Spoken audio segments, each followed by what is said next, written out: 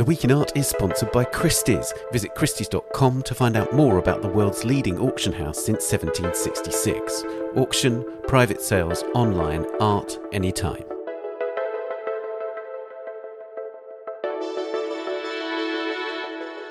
Hello, it's The Week in Art. I'm Ben Luke. This week, as the UN's Climate Emergency Summit, COP27, continues in Egypt, we look at how artists are responding to the issue. Plus, the National Gallery of Art in Washington, D.C.'s $10 million fund for women artists, and Paula Modersohn-Becker at the Royal Academy in London. I talked to Louisa Buck, the Art newspaper's contemporary art correspondent and the author of a column about art and the climate emergency, about international art initiatives responding to the crisis.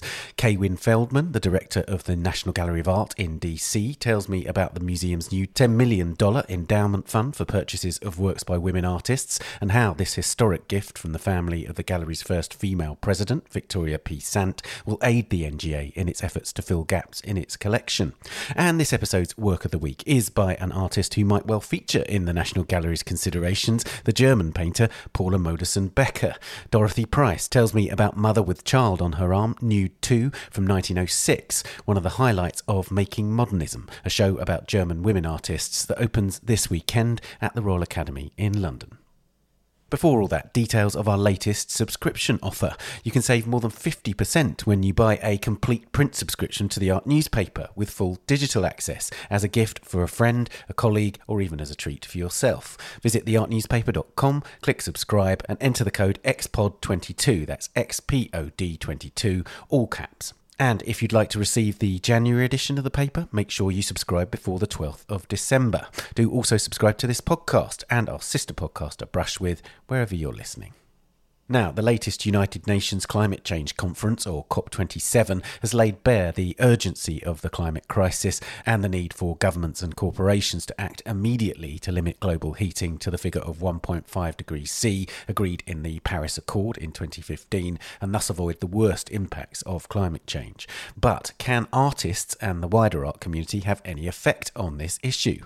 Louisa Buck is the Art newspaper's contemporary arts correspondent and writes a monthly column at theartnewspaper.com called Green is the New Black. She's also a founder member of the Gallery Climate Coalition, which we've featured on this podcast. Louisa's been looking into some of the international environmental initiatives that are harnessing the power of art in an attempt to bring about meaningful systemic change, and I spoke to her about them. Louisa, I'm conscious that 3 weeks ago we had Emma Brown from Just Stop Oil on the programme, and that visceral activist urgency was really transmitted in that interview. And it's interesting to talk about art projects relating to climate change because to a certain extent it's difficult to grab that energy and transmit it through art, isn't it? Well, I also like what she said, which was that everyone can protest and activate and be changers in their own respect. So I think, what a lot of the art world's been doing is not exclusively distinct from what Just Stop Oil are doing. And God knows they've been doing it in galleries and museums because they know what great sort of sacred citadels they are to be stormed and attract attention. But yes, there are a lot of initiatives now taking place across the art world. Some of them are greenwashing, some of them aren't. Some of them have varying degrees of effectiveness. But I think it is interesting that in the face of COP, I focused in my column at the Art newspaper, my Green is the New Black, which is quite ironically termed that because I'm really aware of how fashionable, darling, it is now to be green, and actually what I want to talk about are things that are really effective. And I wrote about quite a few international initiatives that actually, are trying to kind of grapple across borders with what's going on and actually harness the power of art and the art world to get the powers that be by the throat. And one that I particularly was interested in foregrounding was one called Art 2030. It's slightly complicated to explain. It's an organisation, it's a not-for-profit, and it's basically harnessing the power of art and the activist power of art, but tying it in very closely with these things called Sustainable Development Goals, or SDGs. Also called the Global Goals, aren't they? Yes, well, these were drawn up by the United Nations General Assembly in 2015 as a kind of wish list blueprint, and they're called Agenda 2030. That's the kind of UN resolution that contains these goals. So that's why Art 2030 is called that. And these goals are, I could give you a shopping list. There's 17 of them. It's no poverty, good health and well-being, clean water sanitation, affordable clean energy, and so on. They're all big aim goals. So the thing about Art 2030 is that it's really networked into the infrastructures and the communications networks of the UN and UNESCO. And for example, last year, Art 2030 rallied art world leaders, Francis Morris, the Tate Modern director, Alfredo Jar, the artist, for example, and others, to actually address a high-level event on culture and sustainable development at the UN. So there they were, with world leaders, talking about how the art sector cared deeply, what museums and organisations were doing. Now, this all may sound like more hot air, but it actually is engaging with world leaders, with policymakers. And, God knows COP27, if they can't pull this off on an international legislative level, what we're doing in the art world is kind of tinkering around the edges, but what we have got in the art world is the power to rally. So Art 2030 also have been doing all kinds of interventions on various climate days with high-level artists, again, giving statements. It's called Art for a Healthy Planet, putting forward artworks on social media, and again, lobbying. It's a lobbying force, really. And they also do have some interesting art projects as well that they've promoted. For example, Superflex have a thing called the Touring Interspecies Assembly. This is the art collective Superflex. And so at big organisational UN meetings and so on, they have these projections and these sculptures to talk about interspecies life. And Dan Vo also has produced a permanent garden in Denmark, sponsored by them. So it's more lobbying, really, than actually artworks per se. But I think it's really interesting because it really puts art up on this really, global leader level. That's right. And those statements that you mentioned, it was influential figures within the art world directly talking to world leaders and things like that, wasn't it? And I think this is really crucial, isn't it? Because one of the things that we often hear talked about within climate emergency discourse is that we're often, as individuals, made to feel bad for the environment, and it's somehow evoked that we are as much responsible for it as the big corporations, as the big governments. But it's actually saying, well, no, it's the corporations and the governments that are mainly responsible, and it's them that need to take action. Absolutely, yes. And I think, art is very powerful, as are artists. Artists are viewed with sort of suspicion/reverence by the world at large. These sort of hallowed creatures who produce these extraordinary works and have this kind of, frankly, disproportionate amount of attention attracted to them and by the world at large. And, how great it is when artists actually channel that and, make these statements, A, showing that they're individuals who care too, and B, also often coming up with really creative solutions, sometimes almost by mistake, as to how to be sustainable. Because, of course, artists are parents and citizens and everything else too. I mean, we're all in this together, this climate emergency. And I think it's very interesting. I mean, at the Gallery Climate Coalition, the GCC, this charity that I've been involved with now for 2 years, I was a founder member, it's now gone beyond being a charity that involves commercial galleries. It's now institutions, it's sector-wide, artists, individuals. And just to reiterate, our core aim for our members, if you join, you commit to getting your carbon emissions down by at least 50% by 2030, in line with the Paris Accord, and to achieve near zero waste. And now we're getting to our members and saying, OK, you've now got to fulfil these criteria, and then you can be an active member. And so if you are taking your carbon accounts, like you do your financial accounts, if you are making these statements, if you are giving tangible, actionable evidence you're doing this, you then become an active member. So we're rewarding good behaviour rather than wagging a finger. And the ones that aren't active members will look, frankly, like greenwashers. So, that's the way we're doing it. But within that, artists are playing more and more of a prominent role. And I think it's really interesting, the voices of artists within our sector. God knows they make the art that keep us all going, but often artists get marginalised. And I think there's some really interesting examples of artists both making work and giving examples. Do you want to give us some examples then of artists? Because I think one of the things to stress is it's not just what some people might imagine is like sort of artists making kind of airy-fairy statements about protecting the environment. There are all sorts of strategies that artists are directly involved in. Well, the strategies are as various as the artists themselves. And I'm thinking of the artist duo Dan Harvey and Heather Ackroyd, who actually got Tate to declare a climate emergency. They set up this organisation called Culture Declares Climate Emergency.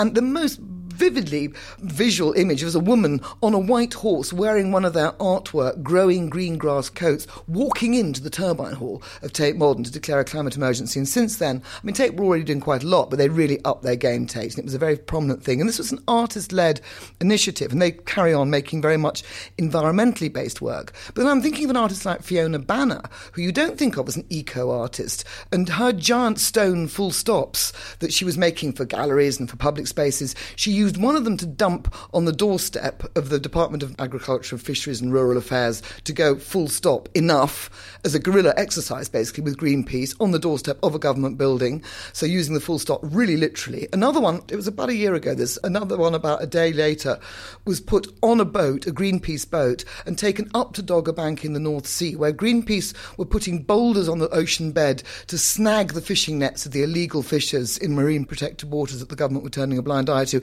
and she put one of her full stops there, so it literally was a boulder being activist. Another artist I'm thinking of, almost by mistake, Haroon Mirza, was given a commission in Marfa in Texas to do a series of standing stones that responded to the sunlight and emitted solar-powered LED lights and music and noise. And he was in Texas, like oil state incarnate, but wanted to make something that was solar-powered, not oil-powered, to make his artwork work. And there was no solar industry, even though Texas has tons of sunlight. So he actually almost kick-started a little solar industry in Marfa. And now most of the people around there now use solar power for their power. So it was like a byproduct. And, you know, artists are endlessly inventive, or some of them just lead by example. Gary Hume, again, you know, painter, working with, frankly, fossil fuel paint, gets household gloss paint, but he has insisted that his dealers, and indeed any institution that shows his work, the work only gets to them by sea and not by air, which is 90% less emissions if you ship something by sea rather than by air.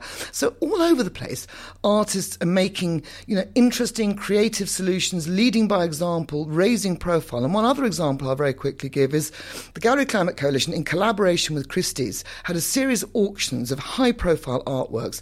Anthony Gormley, Cecily Brown, Rashid Johnson, you know, really who commanded big prizes. And we raised over £1 million, which then went straight to Client Earth. They're legal activists. They take corporations, they take countries to court, get coal-fired power stations shut down. And this was the power of art again.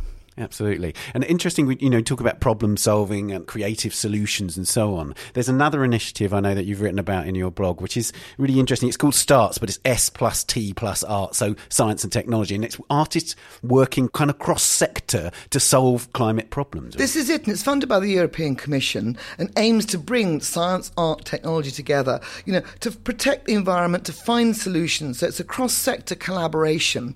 And they've done a series of residencies. I think about 20 or 21 artists have gone to, I think, about 12 host towns across Europe to respond to the specific area, but also just to think up schemes, think up ways to make art, world, life more sustainable. And they had a series of exhibitions. I think one is closed now, which was called Reworld, and that was in Milan at the Meet Digital Centre. But you can still catch Rewild at Maxi, the National Museum of 21st Century Arts in Rome, and I think one called Retool in Germany. And among the artists showing there, I mean, there's one called Samira Bellini Alouat. She's made a prototype for a public garden that's exclusively illuminated with light coming from a specific type of bacterial cultivation that generates free electricity.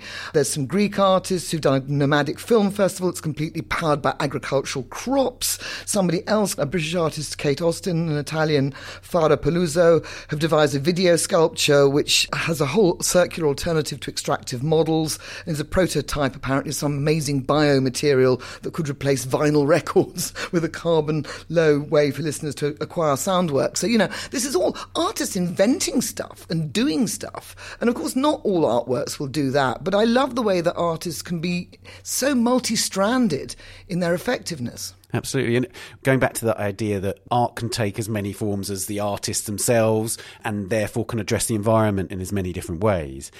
I'm conscious that to a certain extent we expect too much of our artists. Artists actually just surviving right now is pretty tough as an artist anyway.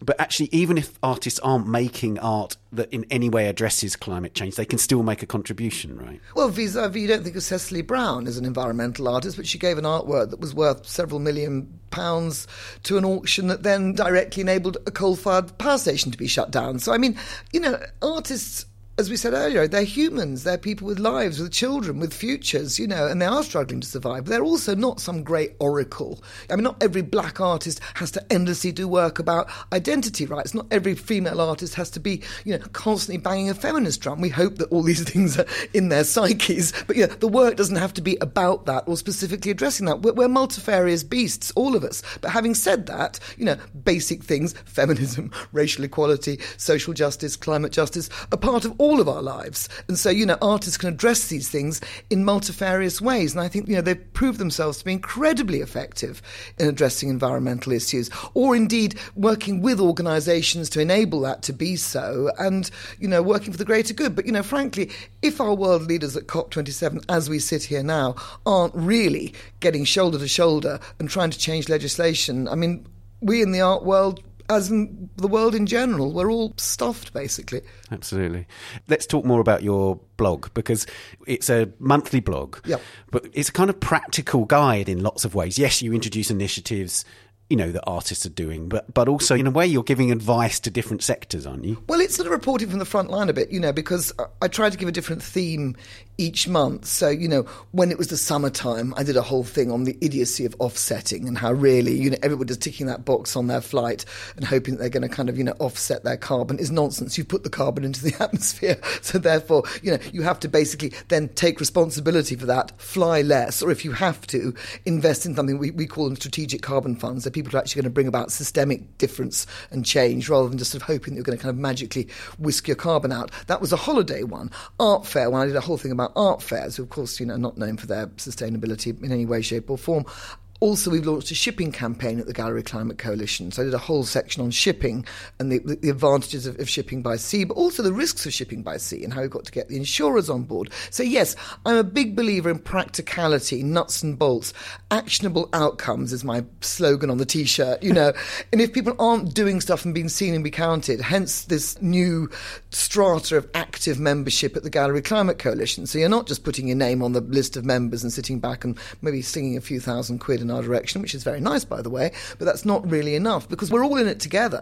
We've all got to change. So the blog very much deals with that, the column, and I think, I try and make it thematic. I try and make it not too finger-waggy. That's the other thing. You don't want to frighten people off, but you've also got to make people realise how serious it is and how we can all do something and all lobby. I think voices, squeaky wheels, activists. I mean, not everybody wants to rush into the National Gallery and throw a can of tomato soup at a Van Gogh, but, we have all got ways locally, professionally, societally, in all the different communities that we operate in to make a difference. My sense is that it has shifted a bit in terms of art world consciousness, the ability to affect change within the art world. I know we've got a bloody long way to go, but do you sense that it's moving? Do you think people are sitting up and taking a bit more notice than they were? I certainly think they are, big time, but also we've got a very long way to go, but a very short time to go in it. I mean, if things don't change now, and we've almost reached the tipping point, that will be the end, I mean, I don't wish the voice of doom, but it really is the voice of doom, and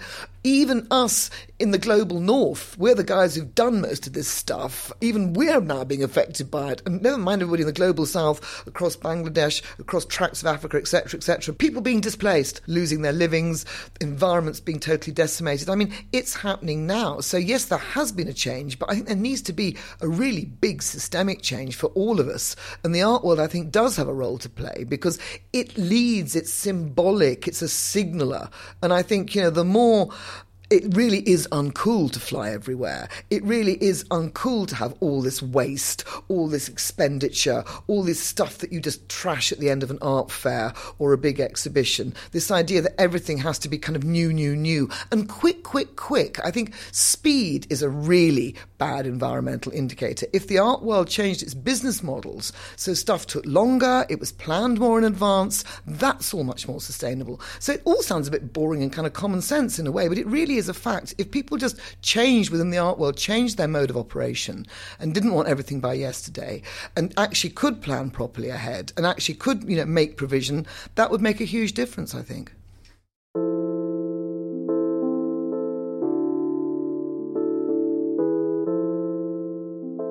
Louisa, thank you very much. Thank you.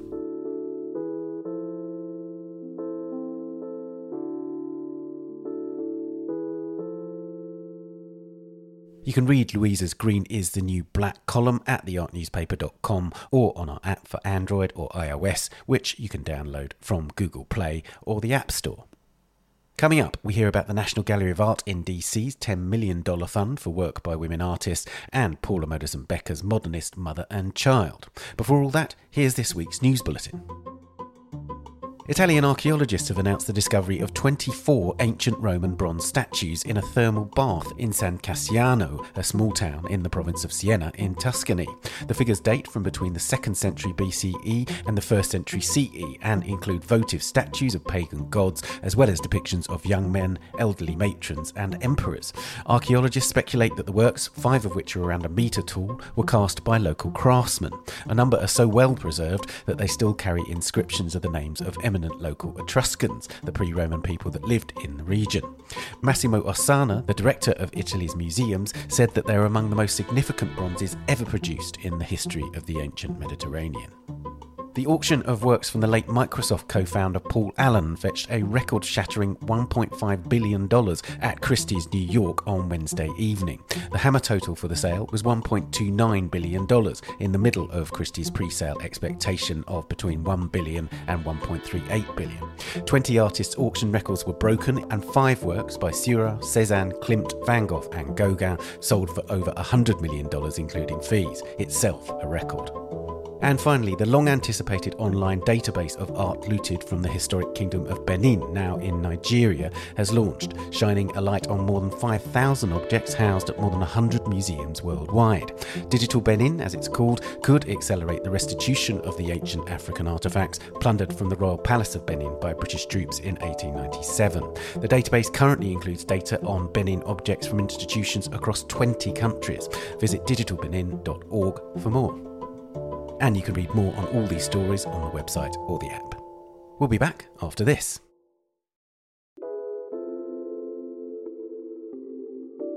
The Week in Art is sponsored by Christie's. This November, Christie's presents a remarkable private collection assembled with an exacting eye for quality. The collection of Lord and Lady Weinstock comes up for auction in London on the 22nd of November, presenting old master paintings, English and European furniture and works of art, silver, gold boxes, porcelain and stunning jewellery.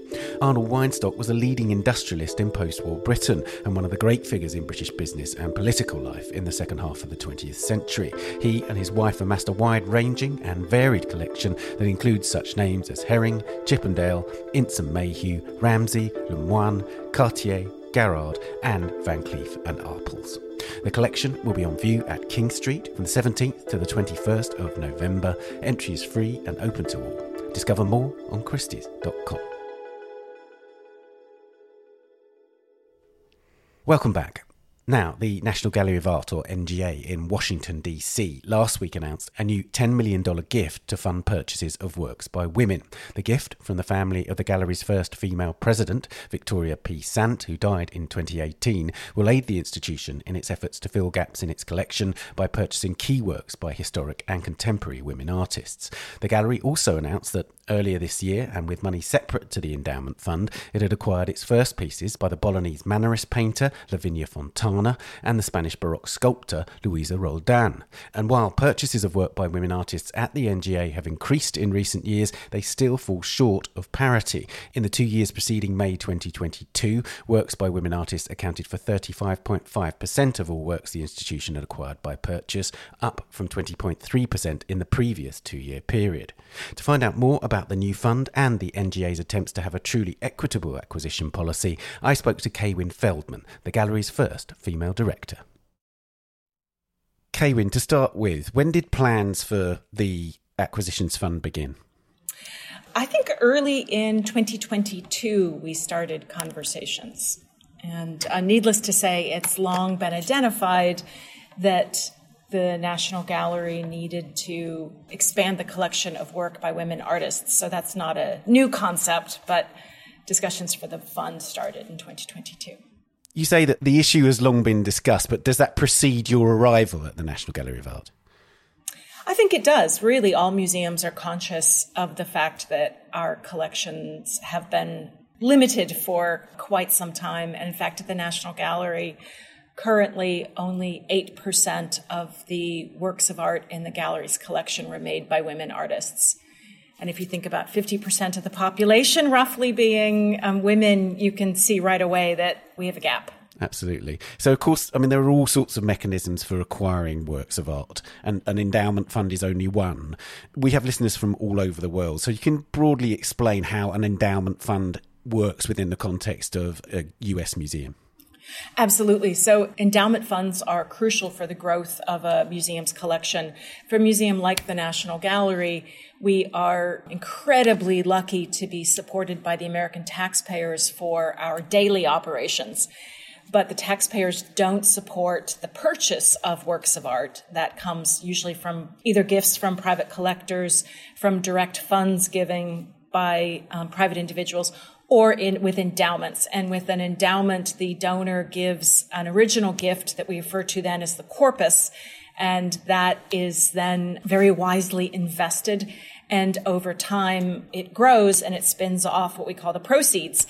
And most museums use some kind of formula as to the proceeds that they can use. And the National Gallery is conservative. We look at a 5-year trailing average of the endowment's performance and usually take 4% of that trailing average into whether it's operations or, in this case, specifically for the purchase of works of art. So, therefore, this is very much about collecting in the future. But can you make plans now? So what are the principles for its use now, if you like? Yeah, one of the beauties of it, I have to be honest, is that it is the donors, deliberately wanted us to be able to acquire works by women artists across all of our collecting areas. So it can go from artists from the 13th century up to yesterday. And our collection is predominantly artists from Europe or the United States, but not exclusively, particularly in contemporary art. We tend to be able to look more globally. So really, it's in any collecting area of the National Gallery. And in terms of the people that are responsible for spending that money, your curators, as well as you, of course, do you dedicate people to the fund? Because obviously some dedicated funds in museums have with them attendant curators who will then look at that particular area. But will you do that in this case? No, actually, we won't have the specific curators. It is open to all curatorial areas. And so we are absolutely excited as our curators are working and finding great masterpieces by women throughout the collection. That's interesting. And obviously, in terms of the way that those things work, obviously your curators have a tough job in this case, because on the one hand, they've got to collect retrospectively. Lots of the women artists who are now very prominent were not widely available in previous decades, or some of them even relatively unknown and relatively undiscovered. So there's a lot of research that accompanies that, isn't there? And so in a way, are you prioritising research through other funds, if you like, in terms of women artists of the past in particular? Yeah, although I would amend your comment about it being a tough job. It is an exciting and wonderful job, I think, and they're certainly up for the challenge. So we do have other funds available for travel, for research. And, research and publishing has always been a cornerstone of the National Gallery's work. And so that absolutely will continue. And as you were noting, it's such an exciting era as we're becoming more aware of artists, either who had work that they created that wasn't attributed to them. It was attributed to their male father, husband, uncle, and more works, are becoming known.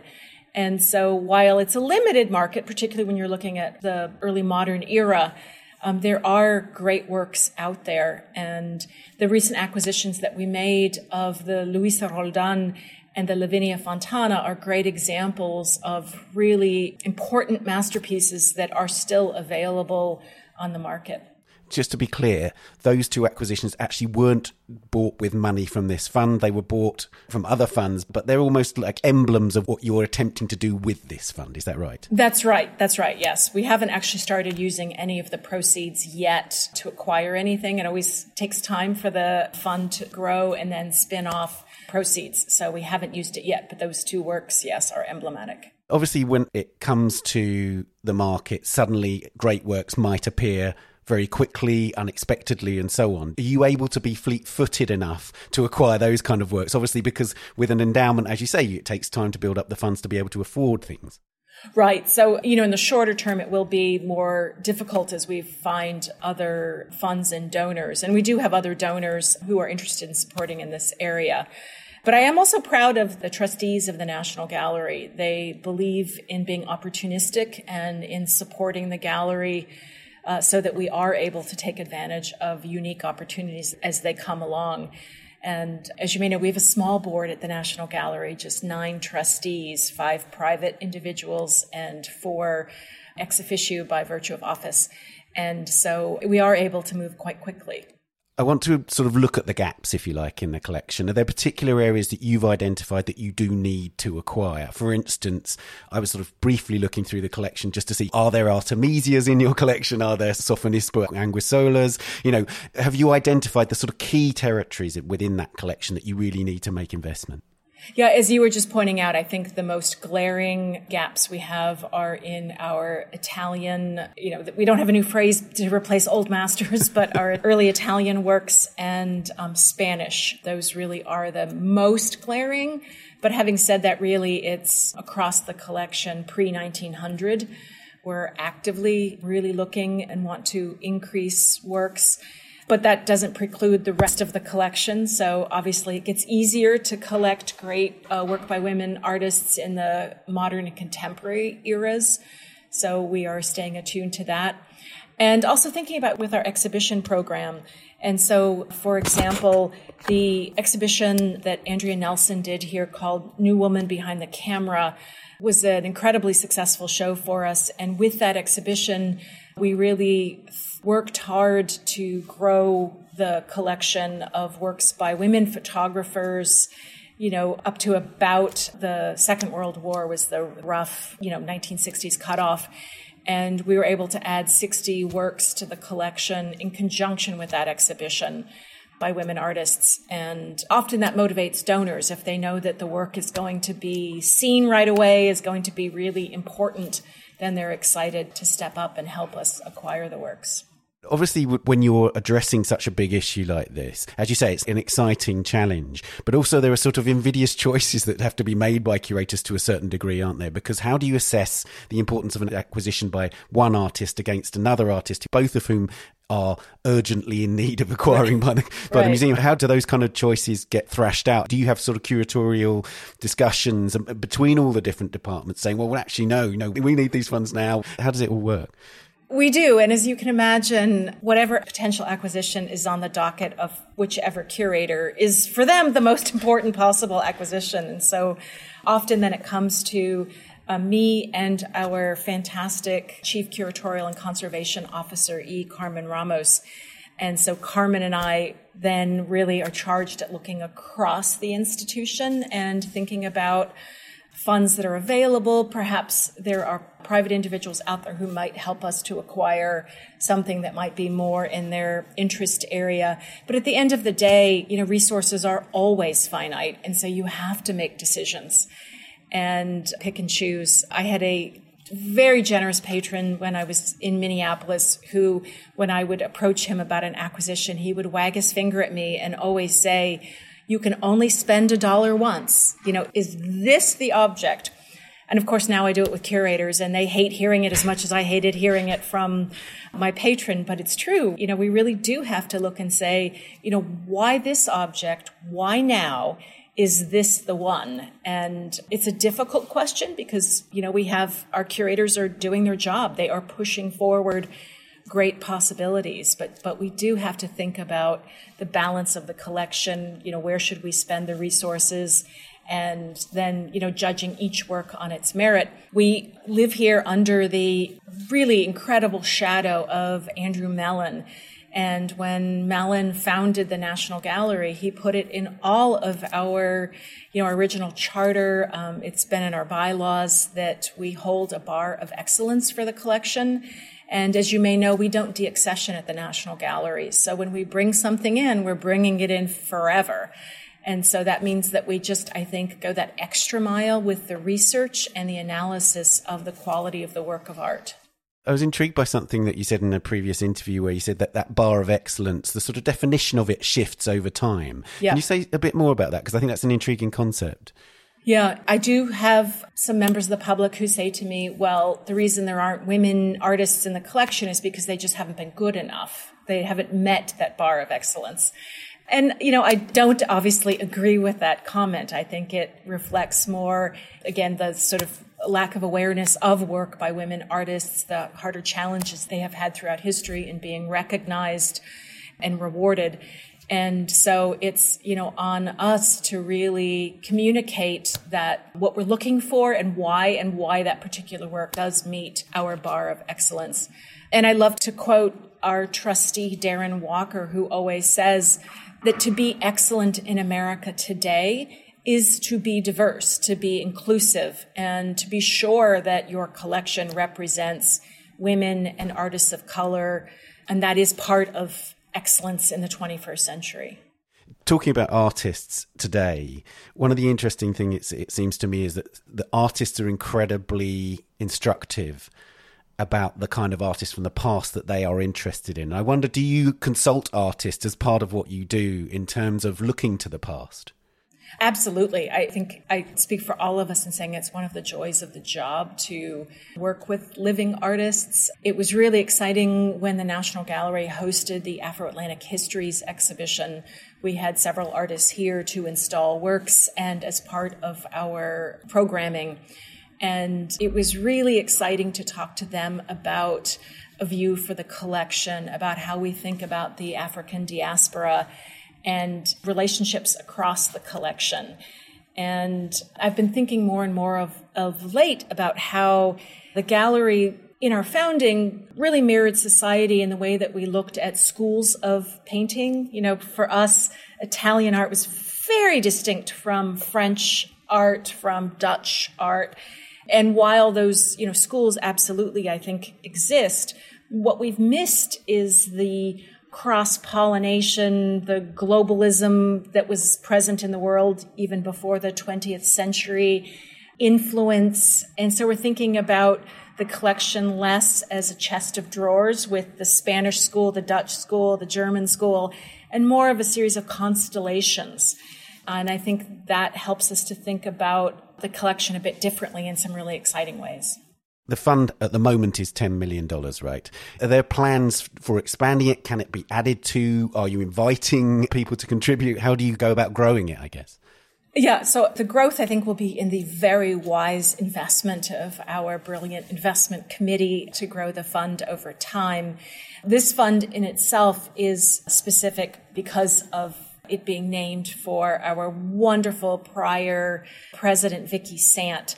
So we don't see other individuals donating into this fund, but it doesn't mean that we won't continue to fundraise in other areas. And for example, we just acquired at our last meeting a painting by the American artist Gretchen Rogers, and that was funded by generous patrons who wanted to see us increase work by women artists in the American collection. It's the Vallone Fund, and that's enabled us to acquire Rogers' work.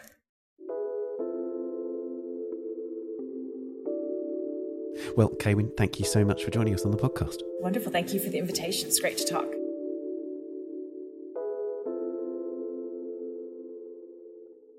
You can read more about this story on the website or the app.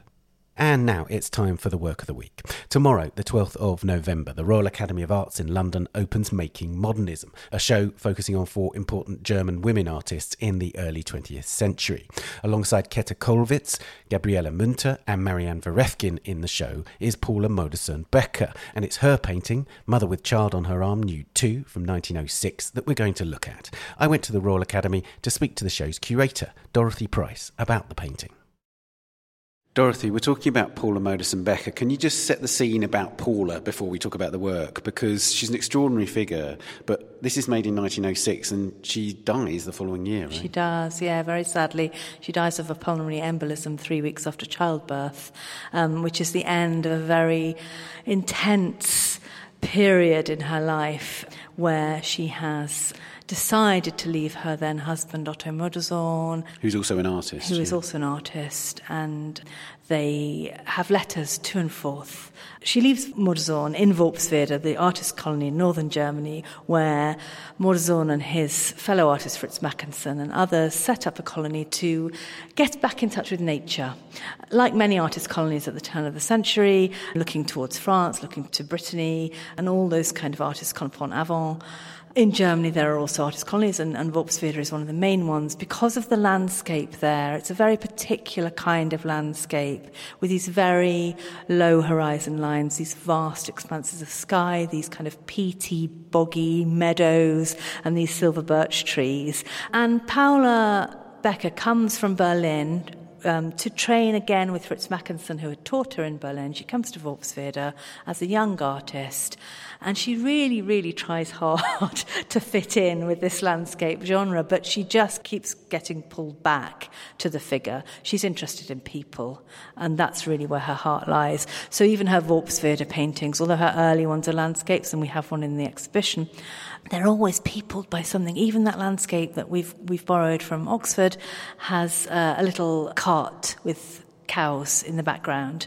So she can't help herself but put people her landscapes. She talks about her personal feeling for her subjects, doesn't she? Yeah, for her, she says in her diary, personal feeling is the main thing. And for her, that personal feeling is interrelationship with other people. So she gives up trying to fit in with the Worpswede colony, and what she really, really wants to do is go to Paris. She yearns to go to Paris because she thinks that's where the action is. She knows that's where the action is in the early 1900s. And she does, and she goes 3 times in her life. Each time she leaves Otto behind, and he lets her go each time on the premise that she's coming back. But the 3rd time, for her, it's the final time for her. She thinks that she's never going to go back to Otto and Worpswede life, that what she really has to do is find her way as an artist in Paris. And that's where she paints this particular painting. So she is effectively a single woman at this stage. She's escaped Worpswede and she's in Paris soaking up that extraordinary cultural life. Yes, and she wants to register at the École des Beaux-Arts, and she wants to take a full course there, and she needs admission to the École des Beaux-Arts through a portfolio of drawings, which she's left behind in Worpswede.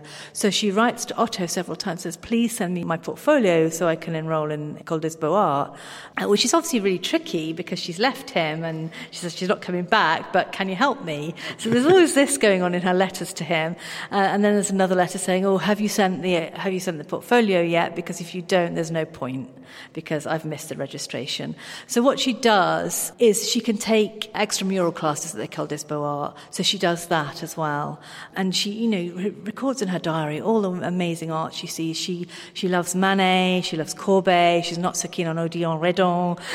But she sees all of these exhibitions. She goes to Durand-Ruel's gallery and sees all the new French art that's being exhibited. And she really soaks that in and learns from it. But crucially also, she goes to the Louvre. She describes the Louvre as is it the alpha and omega for her? Yes, it is exactly that, the alpha and omega for her. And what she really loves in the Louvre are the Egyptian mummy portraits, the Khayyam portraits.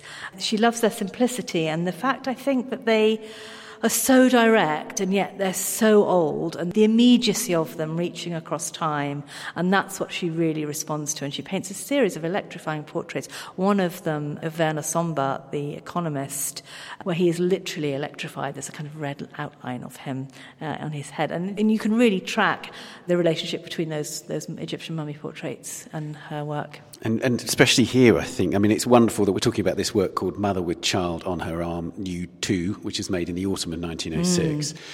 It strikes me that you can really see the passage of time here, historically. On the one hand, there is a kind of solidity and ancient quality to these, but also this is very much modern painting. This is modernism writ large too, right? Yeah, absolutely. You can see both, can't you? You can see where she's looked in the Louvre, where she's looked at this kind of very kind of stylized facial features, these big eyes, this solid nose, this kind of square jaw almost, but also where she's been looking at Gauguin as well, right? So the holding of the fruit just up to her chest, and that relationship between the lemon she's holding and the orange that the child on her arm is holding, and the sort of little rouged cheeks that the baby has, and also her own rouged cheeks. And there's a lovely interplay, I think, between all of those things in this painting that she kind of picks out. And in the catalogue, you talk very powerfully about the nude as the sort of contested territory of this age. You know, Yeah. Les Demoiselles d'Avignon by Picasso is the following year, Blue Nude by Matisse also. Yeah. And here she is in 1906, and she's entering into that discussion, right? Yeah, no question. And she's really impacted by Manet, of course. We can't forget Manet and Olympia and Déjeuner sur l'herbe, and, of course, Gauguin and his nudes as well. You know, she realises what she needs to do to be a great painter. And she writes in her diary to her sister and to her friends, Vogelers, you know, I'm becoming something. You know, she has a really strong self-belief when she's in Paris. She knows that she's doing some great work here. But with no one else around her to tell her that, you know, she has to get that inner strength from herself. And so she constantly kind of reiterates that, you know, I really think I'm becoming something. I think I'm really going to have an effect, you know, with my work. She has a really interesting relationship with motherhood, with her depictions of infants and so on. Again, she's a woman striving to be a modern painter in this time. She's doing things which are very unconventional. She's out there on her own, as you say, in Paris. Can you say something about what it meant for her to make a portrait of a woman with a baby in that period? I think what it meant for her was an exploration of the tension in the identity for women who are artists in this period, whether they were mothers at this point or not. So in this particular instance, Modersohn-Becker wasn't yet a mother, but she was a stepmother to Elsbeth, Otto's daughter from his first marriage.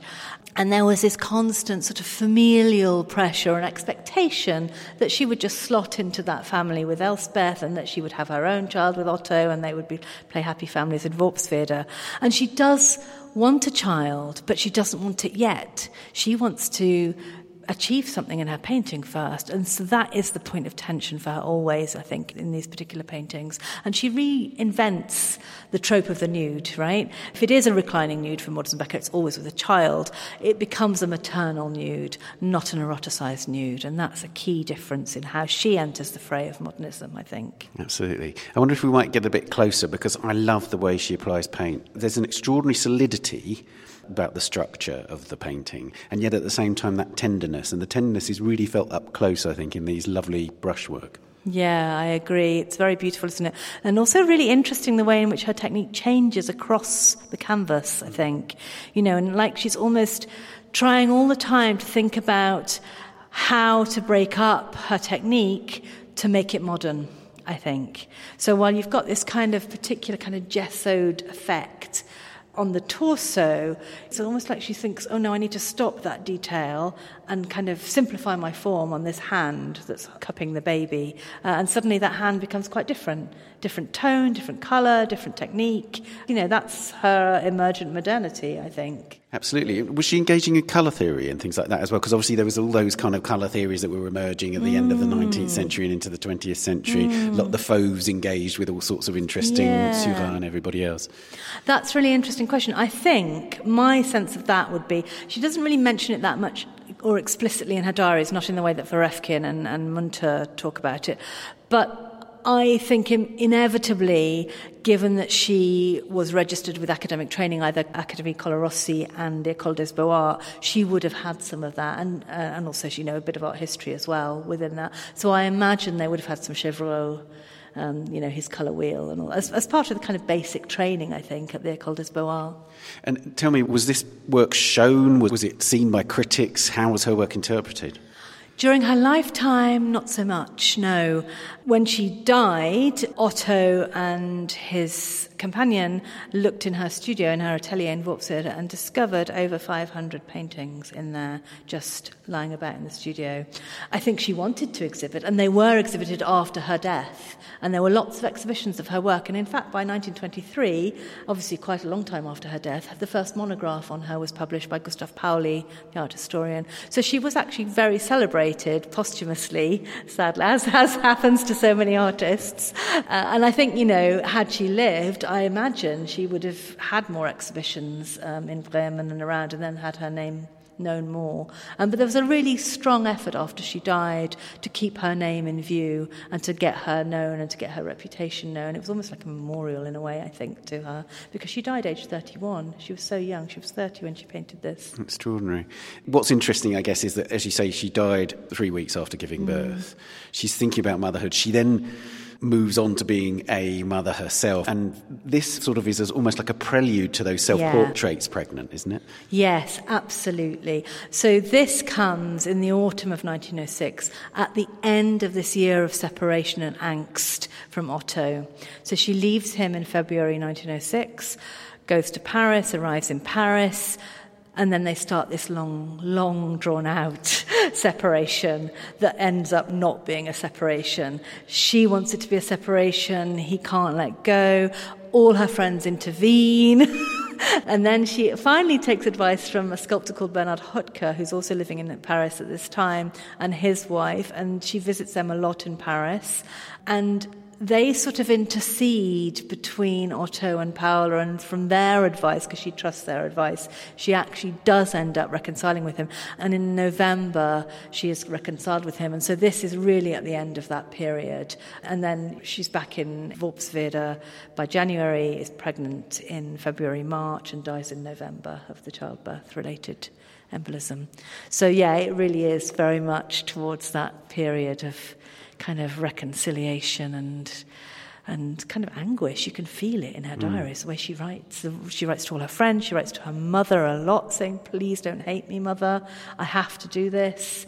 I know you hate me, please don't. I need to do this. It's really urgent. You know, I was reading some of her diaries about this moment and just reminded me, you know, of my own kind of separations in life. It just still has that strong immediacy, that kind of emotional trauma that we all go through when we're breaking up with someone. Absolutely. And of course, the reason that she's going through all that is because of this extraordinary belief in herself as an artist. And I think that's what really emerges from this. It's such a confident painting. Yeah, absolutely.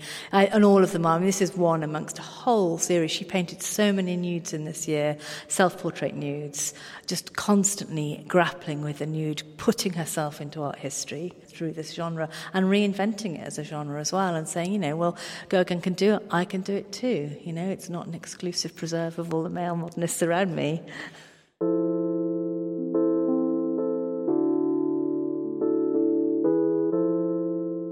Well, Dorothy, thank you so much. Pleasure.